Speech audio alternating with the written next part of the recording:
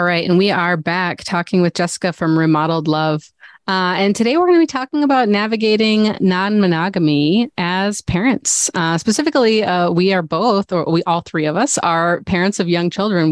Rob and I have a 5-year-old. And as you were saying, you have a 4 and 1-year-old? 4.5 and 1.5. I would say they're both closer to 2 and 5 now, which is wild. Yeah. So polyamory and parenthood, you just released somewhat recently a ebook on it, and I have been going through it. It's really been great. How was that process? How has the reception been of your book? It's been fantastic. I feel like it's a resource that really didn't exist. A lot of it came from, we've been now doing, the peer support thing for almost 2 years. And so starting to see trends coming up of why people are coming to peer support and where a lot of problems seem to be. And then just my husband and I both being writers, just being very hyper aware of our journey and what we felt like people would need to know about it in order to literally navigate non-monogamy as parents of young children.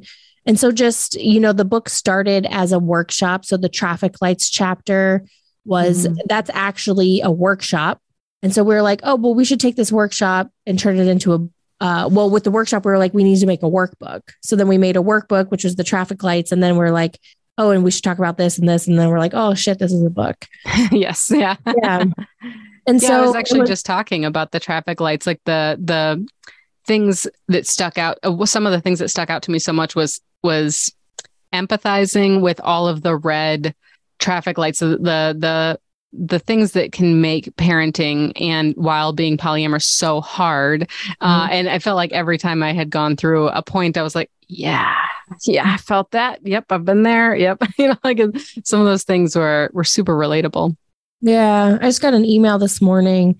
This was pretty long, but I think the gist of it was like, I'm a single mother and my partner has another partner and neither of them have kids and they have all this autonomy and I'm just feeling really envious. And do you have any advice? I'm just like, girl, no, I don't. Yeah. It's a red light.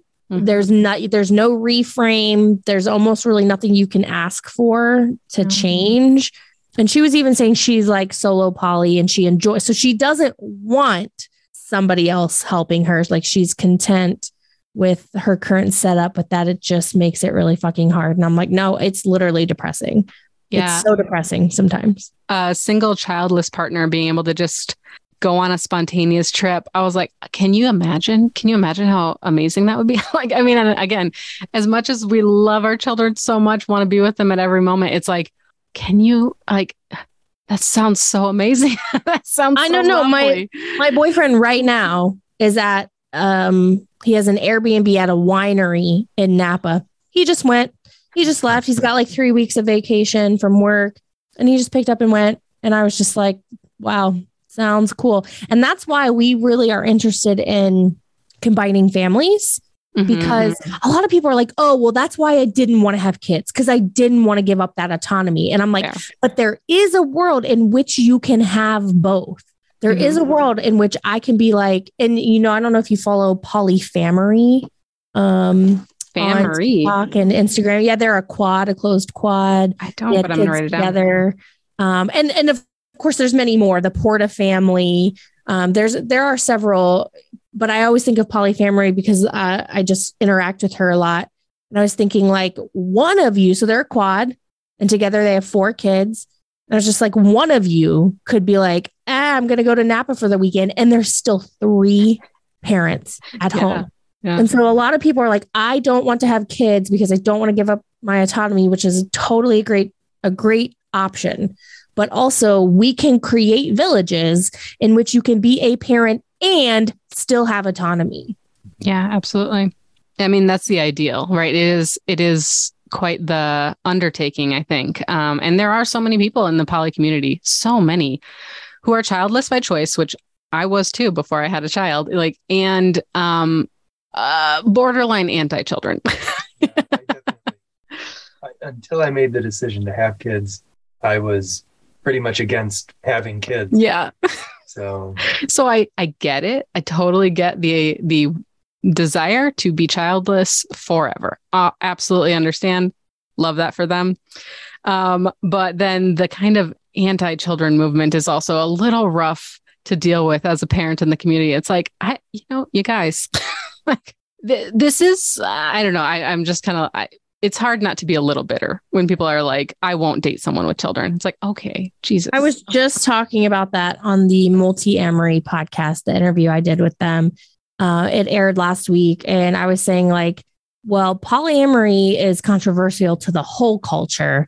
And then parenthood is even more controversial because it's controversial within something already controversial, but it's also controversial within polyamory. And one of the hosts asked, like, why do you think parenting is controversial within polyamory? Like, I'm surprised to hear that. And I'm like, I get it all the time. Yeah. Like, people are like, and maybe like it's not so much controversial, and maybe that's the wrong word, but that people are just so anti-kid and they let you know. And it's really disheartening. Not shy about it. Exactly. Yeah. And it is disheartening. Yeah. And it's very righteous. Yeah. And they're like, I won't date parents. Okay, cool. That feels like shit. Thanks for letting me know. I'm not saying you have to. You get to have boundaries, but why do you have to be so loud about it? Right. Yes. Yes, it can. Yeah, it definitely feels that way sometimes. And again, and it's really hard because I've definitely been in that position where I'm like, I don't really like other people's kids, especially as a younger adult. I'm like, I don't really want to be around kids. And so I'm like, okay, I get it. Cool. But then when people are really shitty about it, I'm like, but you don't have to be a douche. Like what? It's fine to feel that way. I don't think I was ever rude to anybody over it though. Or, we hope not. Yeah. Point, but you don't have to go out of your way to push them away because of their choices. I think there's also a kind of hangover from monogamous culture that tells parents, and I think this is usually like parents who are divorced, that they shouldn't introduce their kids to new partners. And so there's this hang up, I feel like, with people who are like, well, I can't meet your kids unless we're serious. And I'm like, well, what the fuck does serious mean? And also, why not? I introduce my daughter to my friends and I don't hang out with them every single week. Like, I don't, everyone's comfortability level of who they introduce their kids to is different. But with us, all of our partners are friends. Full stop. They will be friends. If we're not dating them, they were friends probably before we started dating them. And we introduce our kids to friends, right? And I expect that if they have kids, I'd probably meet them too. So I feel like that can sometimes end up being, I don't know, something that prevents people from wanting to meet people's kids, maybe. So they think it's wrong. Yeah, nothing makes sense to me. And sometimes I'm like, maybe that's the autism, is that like my brain is like looking at something very rationally and like, because I say that all the time. They're like, well, what happens if you introduce your kids? And I'm like, but I literally would not hesitate to introduce my kid to a neighbor we just met or a friend from work. I think people's concern is emotional attachment, which we talk a lot about in the book, is like, well, but kids need to learn that not all relationships last forever and death is a thing. Yeah. People die. Relationships die, and it's more important to model it than pretending like it doesn't happen. That said, yeah, I'm not going to play up a relationship that isn't super stable. Totally. But like, I don't know, if you have enough stable people in your kid's life, then somebody not being stable will come and go. And we also talk about in the book, like my kids have lost people that were super important to them in the sense that they had to be removed because of a lack of value alignment, or maybe they were toxic or emotionally abusive. And none of those people were partners. Mm-hmm. But we don't go around being like, oh, we shouldn't introduce our kids to extended family members because they might leave. Like it's only something that's projected onto polyamorous people's extra partners. And it makes no sense. And I get very frustrated because I feel like the people asking that question have not done any rational examination on the absurdity of the question. Absolutely. Yeah. Something that a term that you had used in the book that I mean, I recognize that it is a term that the phrase passing ships, like passing ships in the night. But when I read it in the book, I was like, that is such a good explanation of how it can feel like as a parent when you have a full-time job, a child, your partners have full-time jobs, and you are also trying to date, and you see your potentially like nesting partner, co-parent, whatever, at 10 p.m. before bed and or something, or maybe not, or for coffee in the morning. And that's the only time you get to see them. And you feel like you're just passing ships. I mean, how do you guys have any advice, I guess, for folks who are like, wow, yeah, we are maybe spreading ourselves too thin here. We don't get to see our primary partner or our co-parent very often. Yeah, well, we talk about that in the book in our best practices chapter, that in order to prevent passing ship syndrome, you have to schedule conscious time together the same way you would schedule dates with other partners. And it's just, again, it's back to, these are all problems of the nuclear family, because in a world in which it doesn't even have to be other partners. It can be chosen family, friends, aunties, uncles, grandparents. But in a world in which it's just not one or two people solely responsible for the children, then that's not a problem, because you can easily schedule time together. But right now, in order for my husband to go on a date, I am the one holding down the fort.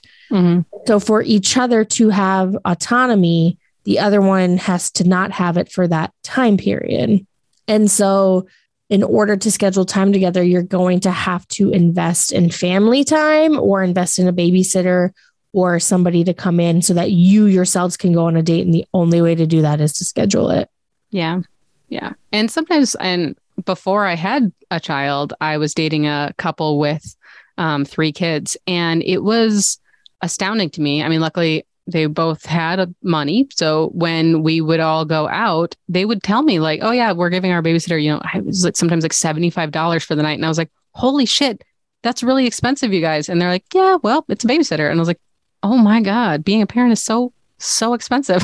Like just to go out, because they both were going out. And I feel like the default, I guess, for a lot of parents is like, well, if I go out, then you have to stay home. If you go out, then I will stay home. And you make those decisions or those compromises, or you have to pay.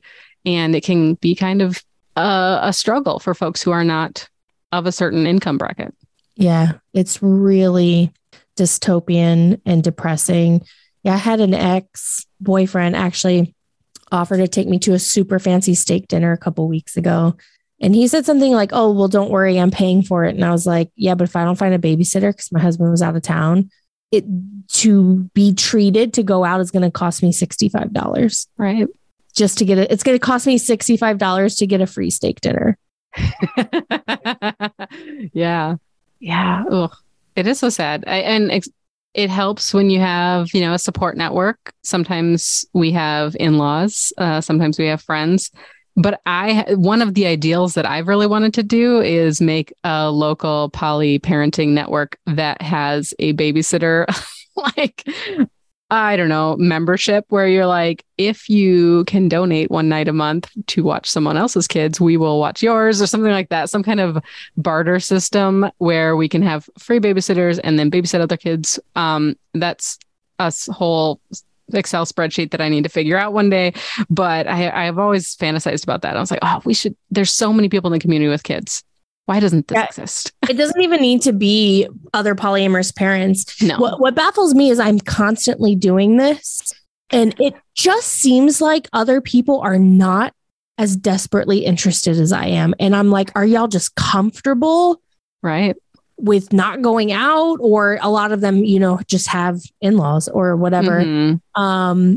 But it definitely takes someone being as into that idea, because I did that with childcare. So I networked with neighbors and created basically a time banked childcare. So one day for one day for the entire last year before our kids went to preschool. And it was life-changing.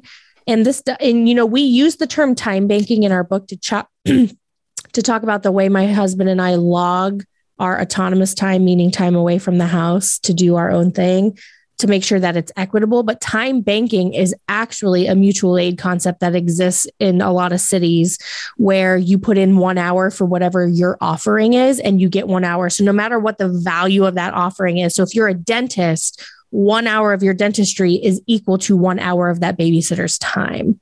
So it's a form of mutual aid because it levels the playing field and then you opt in from a mutual aid purpose. So it definitely benefits people whose maybe skill set is less valued hourly by the system. But then if you are someone who has more resources, you're doing it for that reason. So these childcare time banking systems that you're imagining, they exist.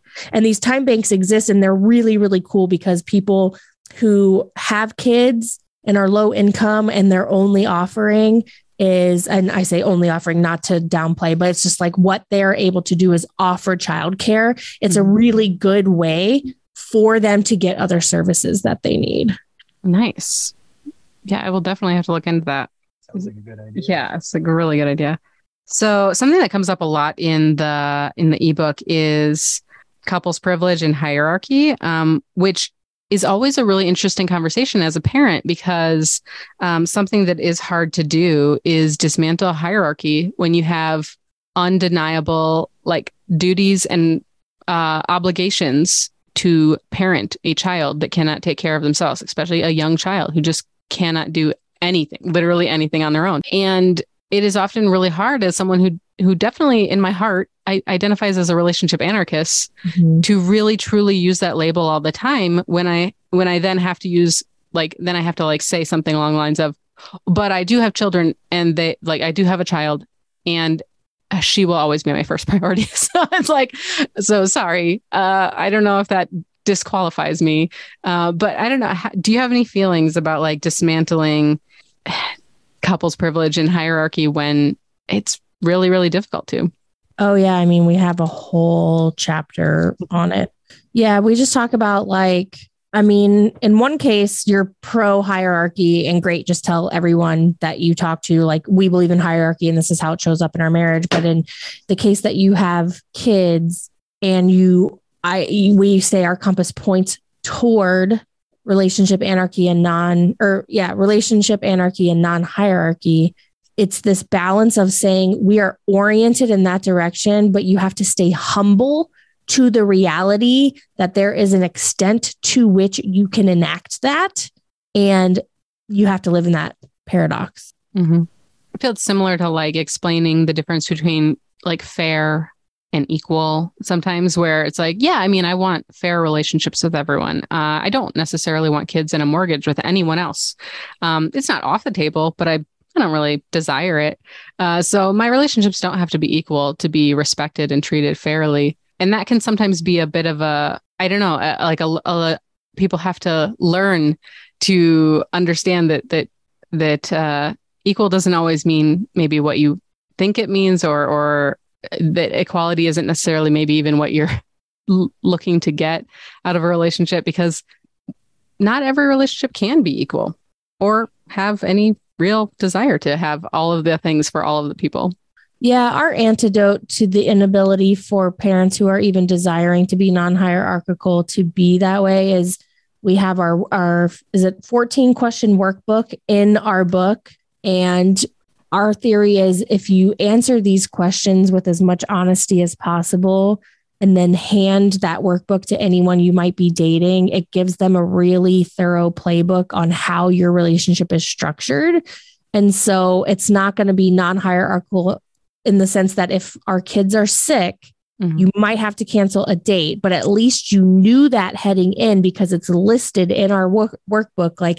We don't cancel if they have a cold, but if one of them has a fever, we do cancel because it probably means we might be up all night and we don't want to put that burden on the at-home parent. And so there's hierarchy inherently. It's, descriptive, not prescriptive, but also you knew about it coming in.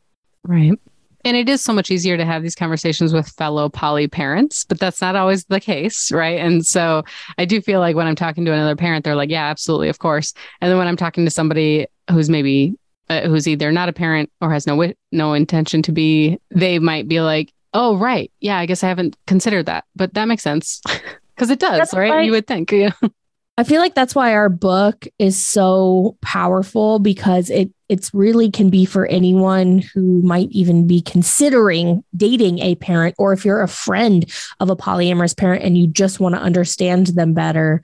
The book will explain so many things. Like one of our sensitivity readers said they're not a parent, but they date a parent, and it made them understand their partners better. And it's such a nuanced experience. Like even, fellow content creators that I admire, that I am like, everything you do is brilliant. I saw one of my beloved content creators post something about the importance of self-care. And the whole post was about, if you're a polyamorous person and you love dating, sure, go on lots of dates, but make sure you're scheduling time for self-care. Da, da, da, da, da, da. And I was just like, this is so obtuse to anyone with kids. It is so obvious 2 slides into this post that you don't have kids. Yep. Yeah. And it can be really disheartening to be a parent reading these posts and going, oh, I'm a shitty polyamorous person and a bad parent because I'm failing to do that. And like, oftentimes I'm choosing from a very limited resource bank of free nights in a month. So if I have to choose between a self-care night to myself and seeing a partner and going on a date and having hot sex, like I'm going to probably choose that one and not just the like taking a bath and being alone, although that is nice. But if I have a choice, I'm going to make the choice to see a partner I don't get to see enough. Yeah. Which is a sad choice to make. Because again, and I feel like so many folks in the community do talk about self-care as being so important. And I, before children, definitely used to say things like, make sure if you have one date night with a partner a week and another date night with another partner a week, you always have to date yourself. Always try to give yourself that one night a week too. And I was like, yeah, because I was in college and I had no obligations whatsoever. Of course, I could give myself every Sunday night. Yeah, that's so easy to do when you don't have any other obligations in the world. But yeah, nowadays, like it's a treat. It's definitely a treat to get like a nice date night with yourself. But like you said, if you get 3 nights a month or just free, full stop, it's a hard choice to make, to be like, well, do I want to be alone? For me, I always want to be alone. So I don't know. It's an easy choice for me, but yeah, that's rough. I've got another partner that I bring our child with too frequently. So I have her with me quite a bit, and it's great because my partner has a kid. And so they play and get along, and it's wonderful. But it doesn't allot me alone time in the house very often because of it. But not because of it, actually. Those are separate. But I usually don't have alone time in the house. So yeah, so when it's an option, it's like, ooh, oh yes, absolutely. Yeah. Yeah, my favorite thing to do is like, if I'm going to do a getaway, is get like a hotel room in one of the casinos here for 2 nights. And like one night is a partner comes and the next night is nobody comes. I am Law and Order marathon because it's always on, and room service or snacks and some weed. And like, yeah, it's a luxury. So something I thought was really interesting to talk about would be, because there's a whole chapter on polyamory and pregnancy. And I was definitely, so I identify as poly as like my identity. So when I was pregnant, that didn't change, but I did decide to stop dating because I wasn't dating anyone serious at the time. And so I was just like, well, I'll just stop. The idea of like starting a new relationship while pregnant seemed kind of odd to me, because I was under the assumption by society and movies that I would be a crazy monster, like that my entire life would change while pregnant. And that didn't feel like the case. It probably would have been fine. But my personal choice was to not date while pregnant. Did you date while pregnant? I don't know. I guess that's a really personal question, but yeah. Yeah. Absolutely. Yeah. Yeah. And I loved it. And I thought it was so cool that people were willing to date me while pregnant, and they weren't creepy, like, they didn't have a fetish or something. It was just like, they were just mature and cool. And, at that time for me, it was really nice to not have to worry about pregnancy. For sure. Yeah. You don't have to worry about it. I definitely got some messages for people who only wanted to have sex with me while I was pregnant, which was awkward. Yeah. No, I definitely had relationships when I got pregnant. And so then just, had to tell them, hey, I'm pregnant. Do you want to continue? And everyone was like, yeah. And they were all really sweet and none of them want kids. And so it felt a little bit like it was pulling me away from them too, because I knew that. But it was really nice to just be able to fuck and not worry about getting pregnant, because I have always had a pretty intense pregnancy paranoia. I mean, even just as 14 at my first period, and so that was my first taste at getting to realize like the freedom that not worrying about that brings to my sex life. So I really enjoyed dating. I would have been open to meeting new people as well, but I just was already dating people, so I didn't. But my husband made his first dating profile ever when I was pregnant with my youngest, and because he had previously been anti-dating apps, and so he made it. I was like 6 months pregnant, and people were very triggered. Like even polyamorous people were very triggered by that. Oh, that's so funny. Yeah. Yeah, no, there were definitely some nights in which I was like pregnant and home alone while Rob was on a date. And I'm sure people had feelings about that, but I was like, no. You don't understand how much I love being alone. I was like, no, this is lovely. I'm going to be with my cats. I'm going to watch some movies. I'm going to hang out and just be my pregnant self, which just needs to eat and, hang out. I think a lot of times too, people are just married to like really shitty guys. And so they're really triggered on the idea that like, he's just off doing what he wants. And I'm like, it's really not like that. Like, I'm good. He's a good person. It's not like what you're imagining if your man was out with someone else and you would probably actually be being neglected. But yeah, so a lot of people just can't comprehend. A while back, I mean, this was probably 3 years ago. Gosh, this was pre-pandemic. We had a midwife on the show and we interviewed them, Lucky Tomazik, who's a good friend of mine. And she specifically has like a midwifery practice catered to like queer folks, alternative families, and poly folks. And we talked about like having, more people at a birth, if that's something you would like, having a poly family as a support network. This was pre-pandemic, so it's a little different now because at hospitals, you're really like limited to either having just a partner or just a support person. But I think that kind of stuff I think those restrictions are lifting a little bit. But when it comes to home birth or going through a midwife, it's sometimes pretty open. Did you have a good support network when you were like going through the births? I did. I had 2 home births, and within the home birth world, there's like the very crunchy home birth people that actually it gets so crunchy, it actually becomes very conservative. Yeah, it goes back around. I know. Yeah. Mm-hmm. Yeah, there's actually very conservative Trump supporting home birth people, anti-vax, and then there's crunchy hippie neoliberal home birth people, and I'm actually leftist pro-science home birth person, and I had the same type of midwives, very, very evidence-based, very science-based. I always like to toss that out there because people, like when they hear polyamory, get a lot of preconceived notions, and so when they hear that I had a home birth, they're like, "Oh, you would." I'm like, you have no fucking clue. Like I chose midwives with the highest transfer rates for a reason, right? Because I want to know I'm choosing a midwife. Anyway.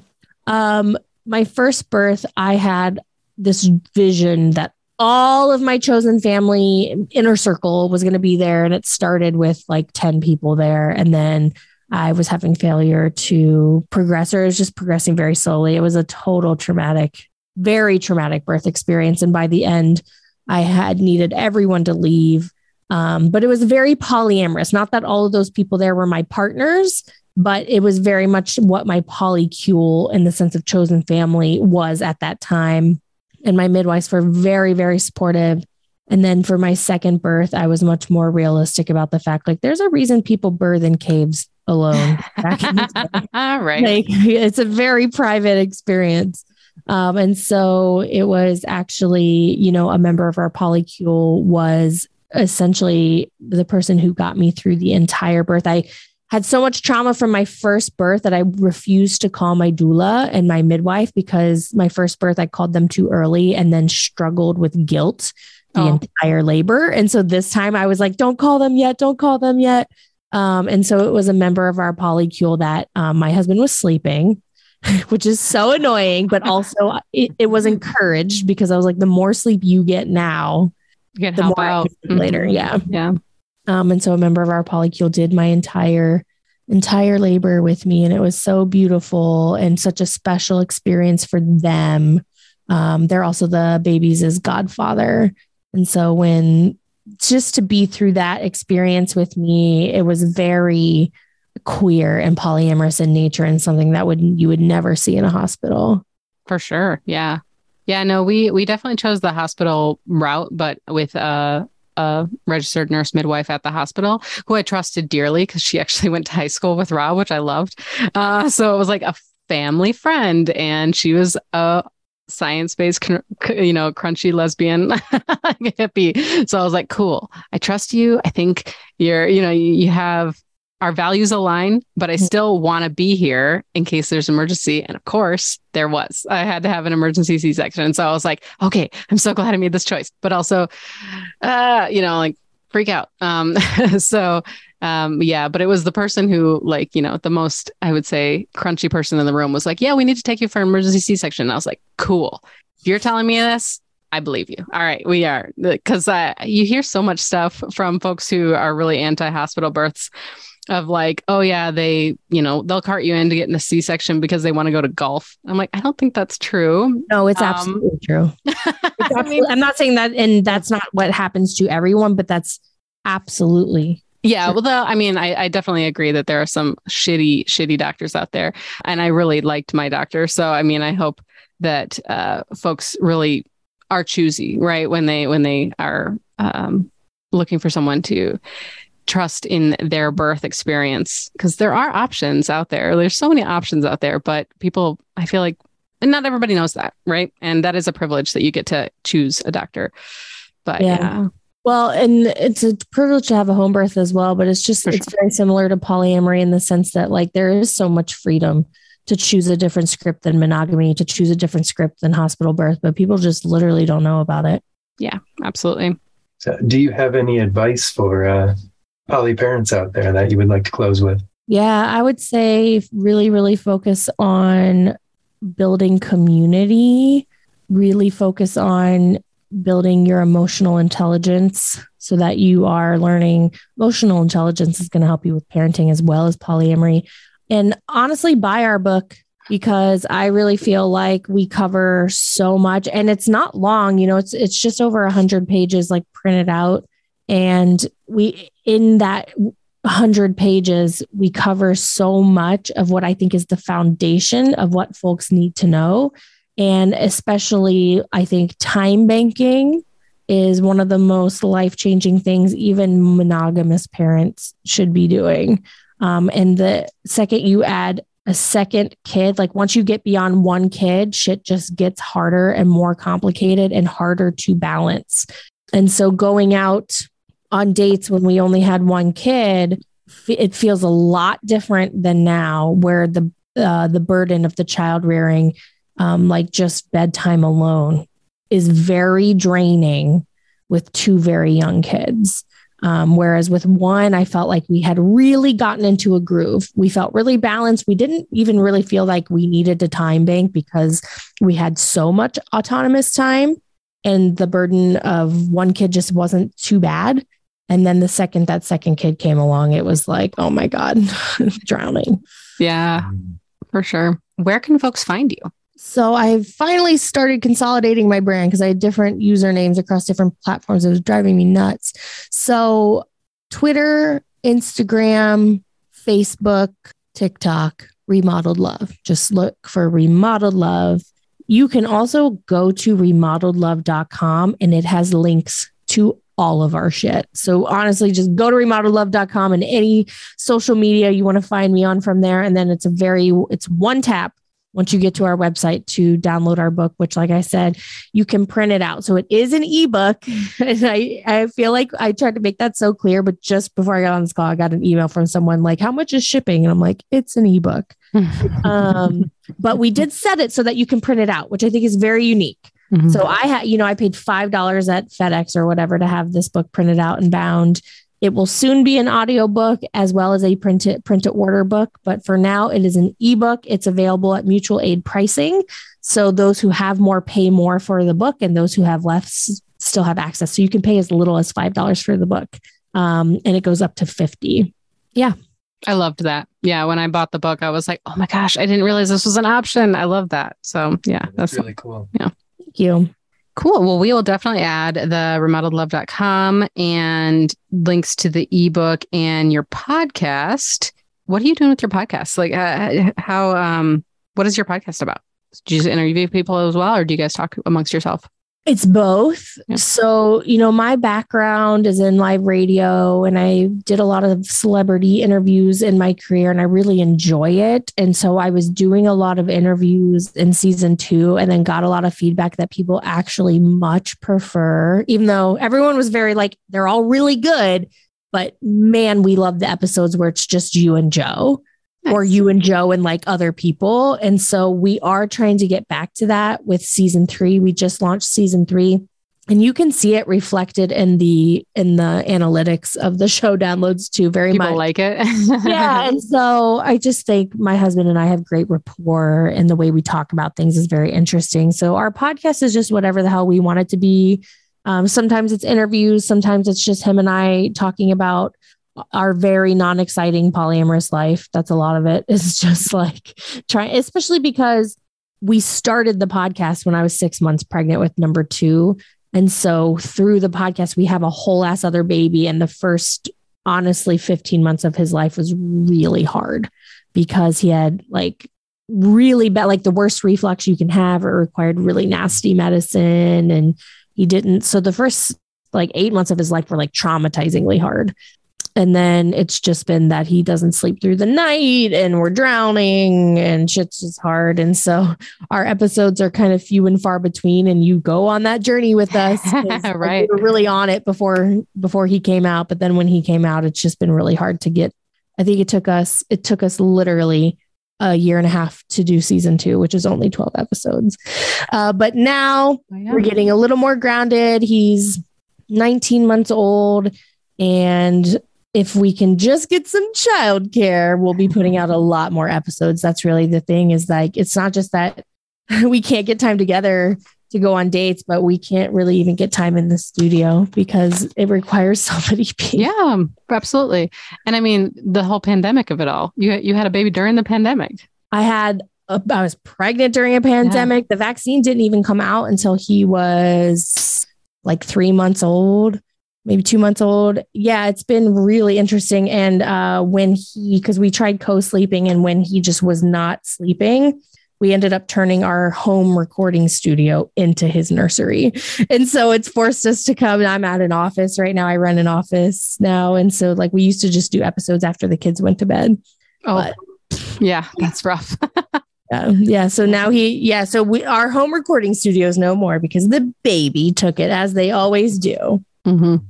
Yeah, my home recording studio, I'm going to use some severe quotes, is a nook off of my yarn room because I also own a yarn business.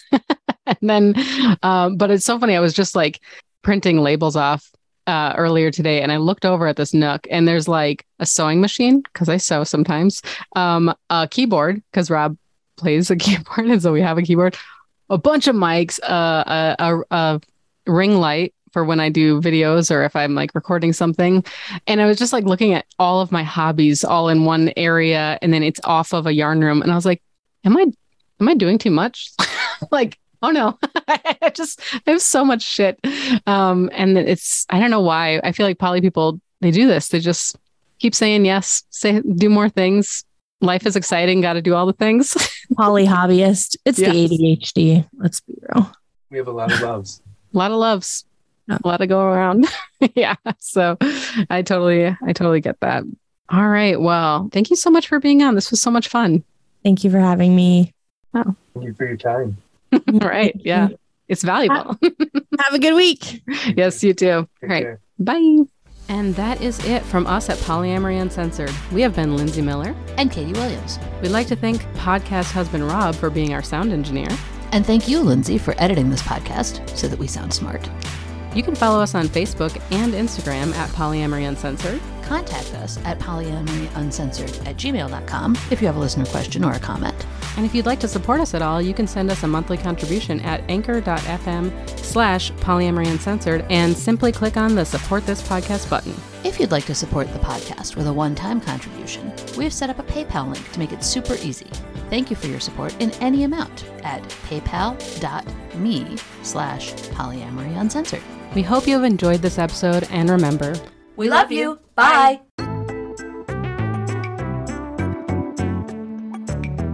In the beginning, there was no name for it.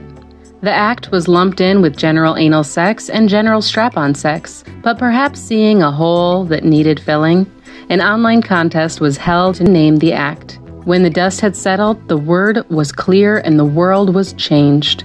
Pegging.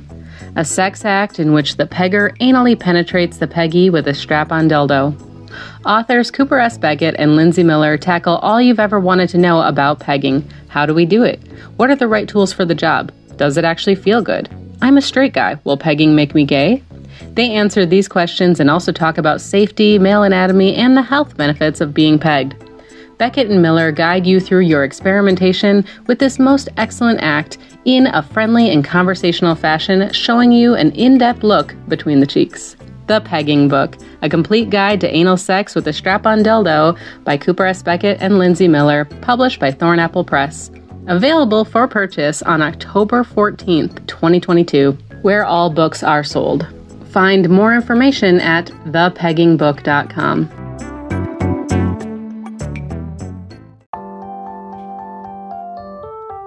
Whether you're a polyamateur or polyambitious, polyambiguous or polyam, I really hold your head high, let your freaky flag fly, 'cause your polyamory should be uncensored.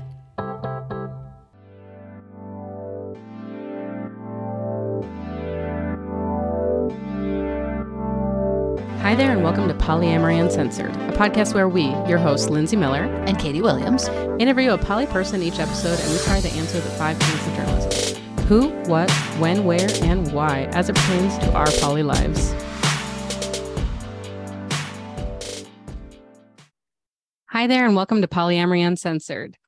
You're listening to episode 97, and we are here with Jessica from Remodeled Love. Special episode today, we have husband Rob as our podcast co-host for the day, and we're going to talk about some parenting and polyamory. So stay tuned as we delve into the good, bad, ugly, and the just plain complicated truths of our poly lives. So hello, Jessica. Who are you?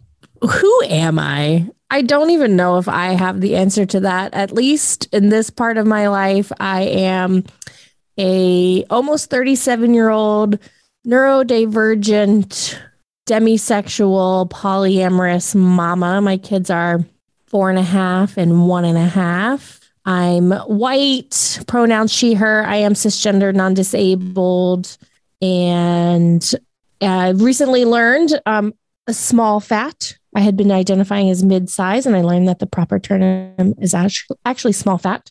And I always reveal all these parts of my identities at the top of an interview because it's so important that people understand my lens before they hear my wisdom. Absolutely. Yes. Yeah. And I usually, my follow-up, because some folks will just be like, I am, here's my name, is like, how do you identify? What labels do you use? And you literally said all of them. So that's awesome. I love that. What does polyamory mean to you?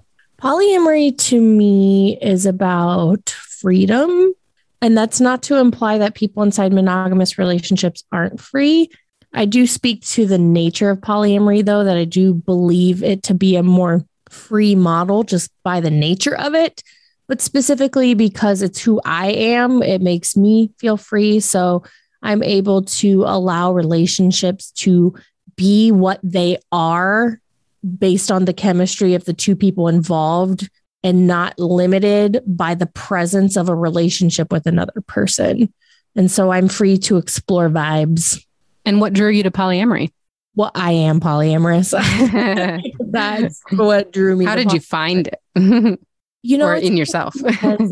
I identify, like, when you listen to the first 2 episodes of Remodeled Love, the podcast, we tell over the course of 2 episodes our whole story, like the story people always want to hear.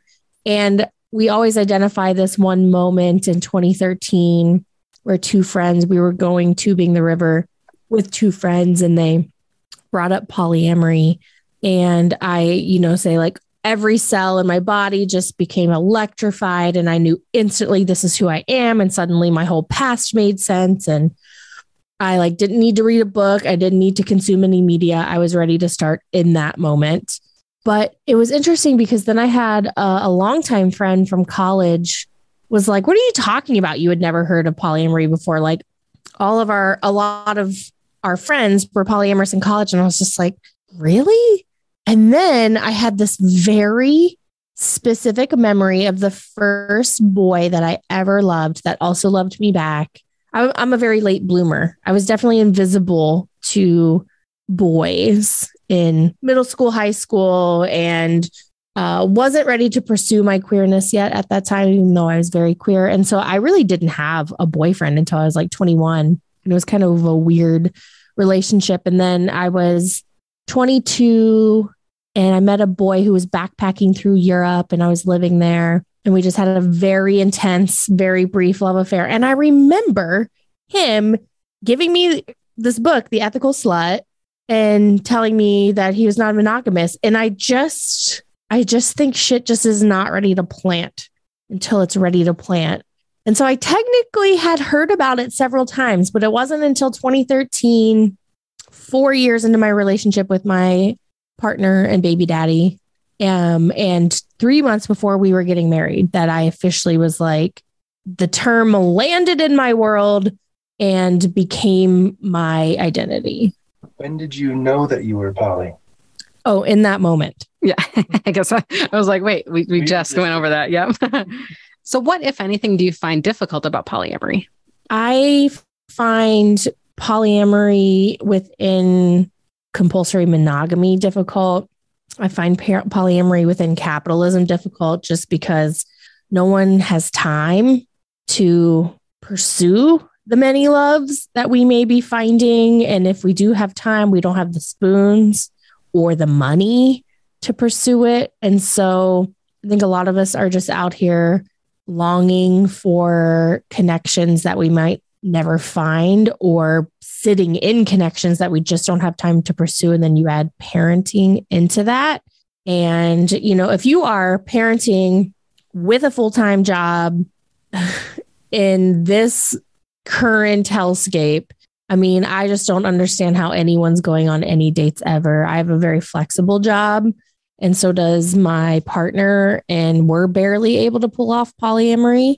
And so my heart is really with anyone who's a single parent or who is working 60 hours a week or even 40 hours a week. Fuck it. I just think the ability to execute polyamory logistically is the hardest thing about it. And then I think for people who had less access to mental health resources, I feel like the reason polyamory has become a very, not easy, but it's become manageable. And I even thrive inside of it because I have an immense amount of emotional intelligence, which is the result of access to resources that I had in the last decade. And so I think, for a lot of people, the hardest thing about polyamory would be having community support and access to the quality emotional support that you would need in order to continue to walk the path. Where are you in your poly journey?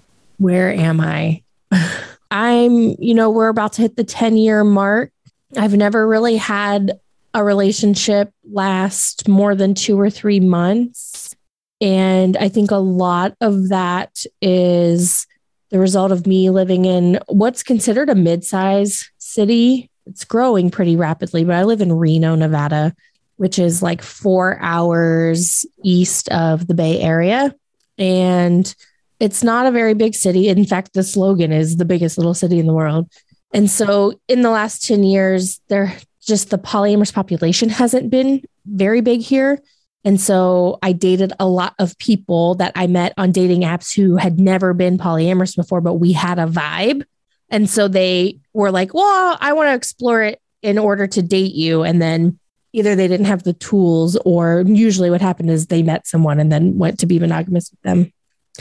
So I am at a point where I'm really longing for more sustainable connections. I also think a part of what was happening was like I have some kind of fear of longer term relationships and working through. I always say like the matrix glitched for me and my partner, my baby daddy husband, to meet because like we're just good. We are the definition of a really healthy, sustainable, long-term couple. We are so alike, so simpatico in so many ways. So like, we're just good. And like that glitch happened to bring us together and we had our kids. But when it comes to learning, I think what most people learn in relationships, like we're both learning that in our other relationships. And so we haven't had very many sustainable things. And it's really made me to get to this place where I'm yearning for, honestly, I would love another husband and another wife. Or a wife. I would like 2 husbands and a wife. And honestly, you can remove all the genders from that. Like, I just want another partner. I don't have a sexual relationship in my marriage. We're very in love, but we evolved into a non-sexual dynamic in this last year. And so I would really like kind of 2 more quote unquote serious connections. And what I mean by that is people who want to be a part of our family and want to help us with child rearing, which I find impossible inside the nuclear family. So I would really like to find people who want to grow the family by bringing their presence to us and helping it with that. And also people that I can like really explore my sexuality with. Well, and our next question is, where do you hope to go on your poly journey? Or do you have any poly goals? So I guess that's similar to that. Yeah, totally. And like, I would really like to find, even if it wasn't partners, and that's kind of where I'm leaning toward now. Like our main goal right now is to find another family, at least 1, if not 2 other families who actually want to combine families in order to break out of this nuclear bullshit. And I think it would make parenting easier and better. And probably childhood better as well. And I've unattached from the need for that to be a partner. Literally, it could just be community. And so we're sort of more focused on that and sort of getting rid of the idea that we have to fall in love with other people who then want to like expand that family. But yeah, I would just love to combine families with 1 or 2 other families and figure this shit out together. And then from there, I can be probably more free to have different types of relationships. And then there isn't so much of a need for those other relationships to have to play a role in my family. But currently, if you're dating me and you don't want to be around my family for whatever reason, I'm not going to be able to see you very much. Yeah. Especially because my kids are so young. So what needs to happen is I need to be dating people who want to be around me when I'm in mom mode and when I'm around my family, or I need more family so that I can have more autonomy outside of the unit. Totally. Why do you think you are poly? I think that I'm wired this way. It's a very spiritual thing for me. So I'm a very woo, very witchy person. I definitely feel like the universe, and I speak only for myself when I talk about these things. I think the universe brings me people to show me pieces of myself and to teach me lessons and to heal parts of my inner child. And so with polyamory, more people I can navigate through more of that. And I feel like there's a lot on the map of love, there's a lot of territory to be covered and learned, and each person's going to bring you a different type of experience. And so I feel like I'm polyamorous to cover as much of that territory, to be an explorer of love. My values are also in alignment with the values of polyamory, which is just, I want you to be a whole ass person doing your thing and exploring the freedoms and pleasures that you want to explore in this lifetime. And I don't want you to not have those things simply because I don't want you to not have those things. And I want that freedom for myself as well. So there's a value alignment there. And then there's also a political alignment. I think polyamory is an extremely political stance. I think it's inherently anti-capitalist. And in that way, it focuses more on the building of community, mutual aid, the idea of shared child rearing, the idea that our kids don't belong to us, that we are responsible for them, but they don't belong to us. And I feel like you see a lot of this in polyamorous people. So those are the reasons I'm polyamorous. Awesome. And we'll definitely get more into that with the topic of our discussion today. But our last intro question is, why did you agree to be interviewed today? I agreed to be interviewed because I love talking about polyamory. The mission of Remodeled Love, which is, our Instagram, TikTok, YouTube, podcast, website, is to expand the cultural narrative on healthy relationships. And the way to do that is to be polyamorous and to talk about it. Absolutely. Yeah. All right. Well, we are going to take a short break and we'll be right back.